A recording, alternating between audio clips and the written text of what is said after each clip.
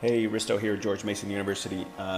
We are here with Haley McCown today. She's at the University of Idaho, and we are doing another session of these academic journey podcasts. And they are meant to kind of just share different paths to PhDs or professor positions, just kind of show how different people's routes are.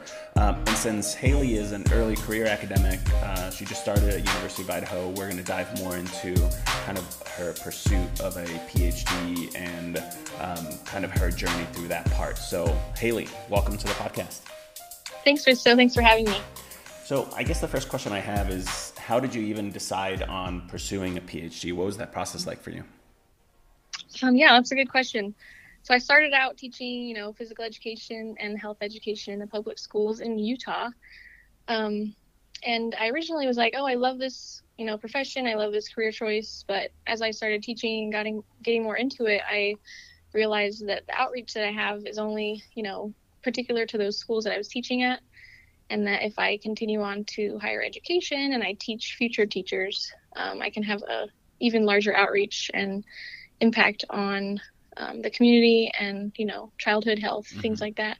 So I decided to, pursue a master's degree, pursue a doctoral degree, and essentially teach teachers in order to have a larger impact on bettering childhood health. Yeah, so you were in Utah. Where did you get your master's degree then? So I got my undergraduate at Brigham Young University in Provo, Utah, and then master's degree from University of Utah in Salt Lake City. Okay. And then where did you apply for a PhD? I applied to a couple different schools, but Dr. Erin Centeo had an opening for a doctoral student, and she was currently at Wayne State University in Detroit. So I ended up going there for my first year, and then she, after my first year, kind of towards the end of it, she said, hey, I'm looking to move jobs to University of Hawaii at Manoa. And she said, I can, secure funding for you if you'd like to join me. And I said, heck yes, I would love to go to Hawaii. And so kind of finished my last 3 years in Hawaii. Okay. So I want to go back to that, but I want to kind of pin down, like, how did you find Erin? How did you even hear about this position at Wayne State? Yeah. So I kind of made the decision to start my doctoral position late. So a lot of the application deadlines had already passed. I tried a university that was closer to home because I knew the faculty there. But that faculty member, said, oh, actually, we already filled our position, but I know of someone who's looking. And so she referred me to Erin Centeo. And so I said, okay, I'll meet her. I did one interview with her and then another faculty member somewhere else at a different university, and decided to go the Detroit route, even though it was far away from home and a new adventure. I decided to go that route. Okay. And then was that something that you wanted to study? Was that alignment there, or were you just like, get me a PhD so I can go in and teach at a university? And I won't tell Erin the story. She won't listen to the podcast. You can be honest. She doesn't listen to this, right? No, I think it was a lot of different factors. I really enjoyed the location of Wayne State University and the diversity there. I also liked the type of research that Erin was doing, as well as kind of just, I think me and Erin kind of connected a little bit more than some of the other people that I had interviewed with. Not to say that they're, not great people, and I've gotten to know them better too as time's gone on. So I think I would have been fine at their universities as well, but I think it just... But it felt right. Yeah, for some reason it felt right with Erin, and ended up being great. So talk to me about the thought process when your advisor, your year one, you just moved from, basically across the country, you're settled in, you have a place to live, you have your courses, and all of a sudden she says, hey, I'm moving to Hawaii. I won't lie, I was very shocked. And it was right at the point where I started getting more comfortable with the environment and, being by myself pretty far away from all my family and friends. I started finally making friends and getting a routine. And then one day, she'll probably be mad at me for sharing this, but she had me meet her at a Panera Bread in the middle of Ann Arbor, Michigan. And she's like, okay, I have some news. And then she said, her husband's from Hawaii, so it's kind of been a family plan of theirs for a long time. So I was really happy for her that she had the opportunity. I was a little sad just because I knew I'd be starting over again, not knowing anybody, but at the same time, getting my doctoral degree in a place like Hawaii just sounded really fun. Michigan is a great state, but I'm more of an outdoorsy person, and their outdoor life there is a little different than what I'm used to. So overall, it was a good decision, I think. Right. So how does that work in transferring credits? Because obviously you were taking coursework. Did those credits transfer for you? Was that like, you didn't start over at zero, right? Yeah, the courses for the most part carried over. I did have to take some like over summer months or, the first part of summer semester type courses. I took a couple times I had to take overload with courses or just kind of repeat classes due to university requirements, things like that. But overall, it actually was a pretty smooth process, so not too bad. So, and since you are recently at University of Idaho, I'm going to make the assumption that you conducted a dissertation in the middle of a global pandemic. Is that correct? That is correct. So talk to me about that process. Were you already collecting data once kind of school shut down and things shut down, or did you have to do your dissertation from the beginning, or how did that work?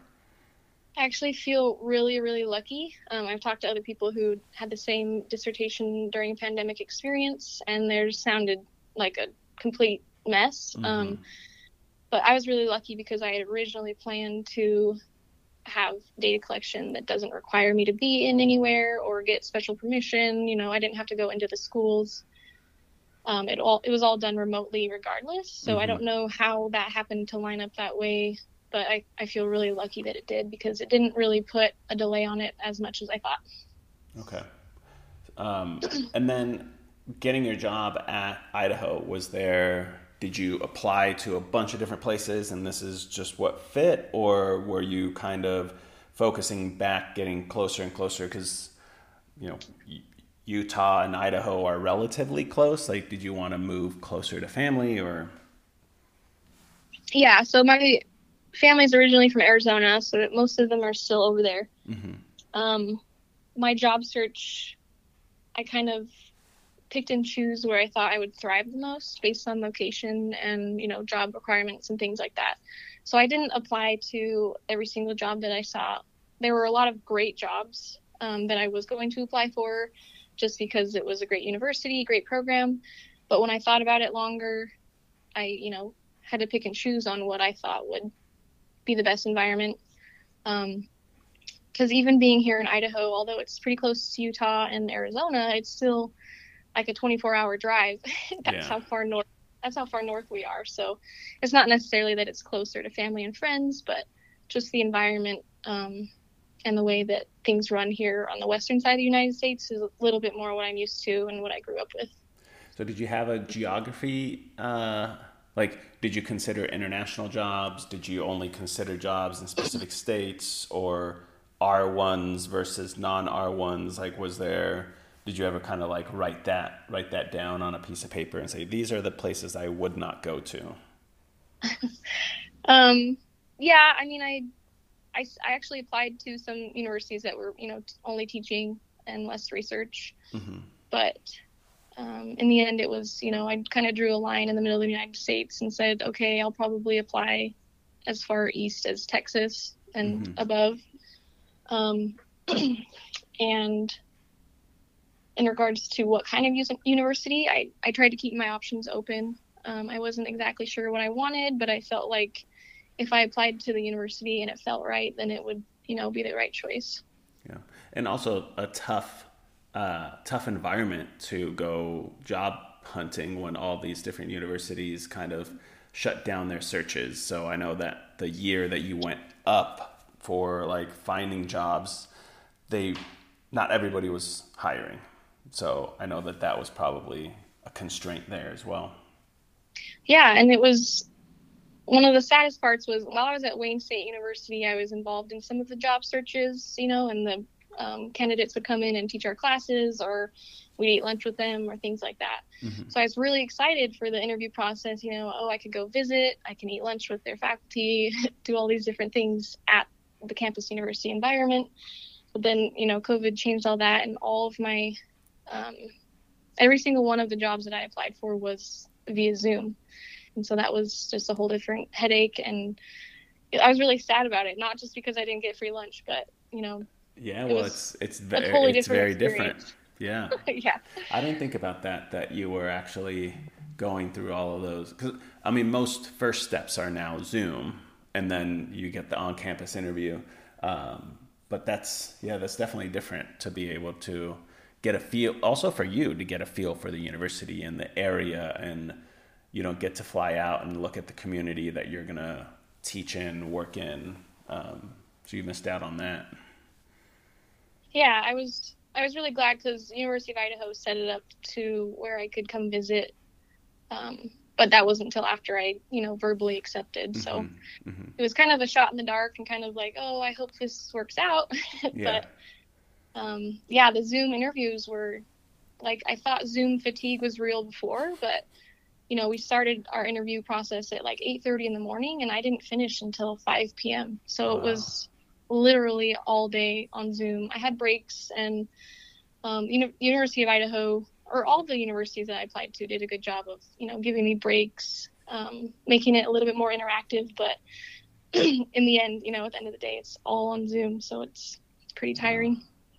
Wow. Yeah. I again, didn't think about that from the candidate's point of view, because even being part of Zoom interviews, you're only one step in a hiring committee.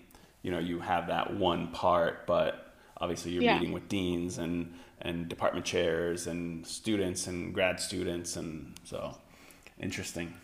So Let me ask you this as a final question. What type of research do you do? Like, what is your kind of interest, and why are you interested in that topic? Yeah, so a lot of my research is based on the Comprehensive School Physical Activity Programming. I've learned that some people pronounce it CISPAP, some people pronounce it CSPAP. It might differ depending on where you are in the country even. But that's a main focus of where my research is, kind of the umbrella term. But underneath that, it kind of goes into teacher preparation. I'm really interested in bettering our teachers. I feel that that's super important right now, especially with everything going on in the country in regards to our programs. So that's kind of a brief snapshot, but overall it has to do with the CISPAP. Okay, awesome. Well, I think this is a great short introduction to you, your kind of journey, your research line. I know once your dissertation's out, we're gonna get you back and get you to talk about some of your CISPAP. I think that's how I say it, CISPAP. You don't even know now? Yeah, as soon as you said that, I was like, how do I say it? So I appreciate you coming on. We'll definitely have you on once those papers are in press. So thanks for coming on. Yeah, absolutely. I guess that's a little bit more pressure for me to get to my writing, right? Exactly. Thanks, Tristan. Thanks.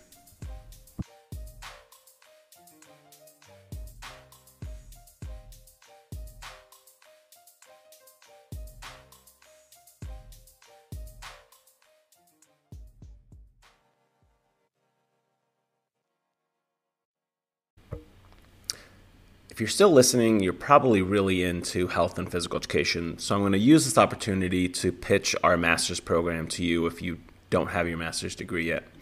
Our 100% online master's degree program we offer at George Mason is affordable. You can do it while teaching, and it's high quality.